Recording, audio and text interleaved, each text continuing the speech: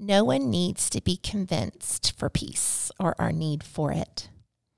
Wars, natural disasters, political unrest, violence, prejudice, and disease, right, are just a few of the headlines that make us all undeniably aware of the constant turmoil around us. Each of us has inner battles as well. We're fighting chaos of a different kind: sin, temptation, fears. And if we're honest, the world seems very dark. But this time of year, we're reminded that when the world was too dark and too scary and too chaotic, the Prince of Peace came to earth. Later on, I want you to read Luke 2. When I was little, our church would close out our Christmas Eve service by singing Silent Night, which is probably something a lot of you have done. And as we would sing, we would begin to light individual candles, pass it along, that we were given when we entered the service. So one by one, each candle would be lit until the entire room was glowing with the most glorious light. I will always remember how I felt in those moments. The soft carol being sung and the warm glow of the candle made me feel safe, relaxed, and at peace.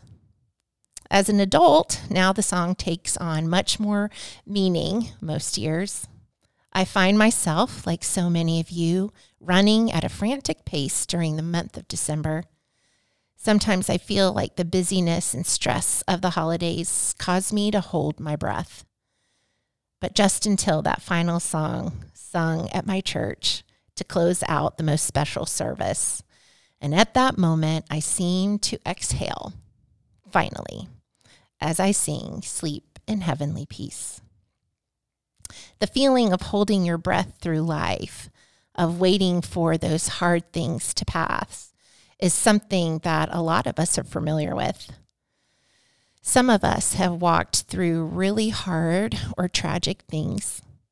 Some of us have walked through disappointments and have felt like blow after blow continue to come our way, making it difficult to know how to find peace in the midst of pain. Paul described how Christ's coming can bring us peace. Because Jesus came to earth, we read in Romans 5:1, he came, he died for our sin, and resurrected, defeating death and darkness forever, that we as followers of Jesus are declared righteous in God's sight. How freeing is that truth? That no matter what hardships that we find ourselves in, we can have peace because we know that we belong to the Lord. This is where we find our peace. Now let's be honest for a minute. The peace we most often seek is a solution to our difficult circumstances and not the quiet heart in the midst of them. But the peace that God offers is more about the promise of his ultimate victory through Christ. This peace is way bigger than the circumstances we find ourselves in.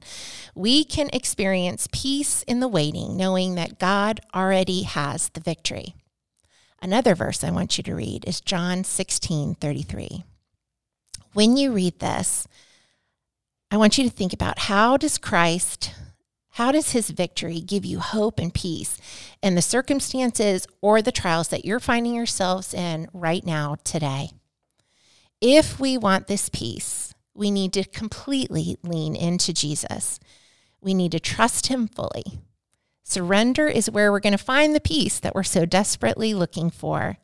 When we stop relying on ourselves and trust that the Lord is walking with us, it is there that not only are we going to find freedom, but we're going to find the peace that we're desperately looking for.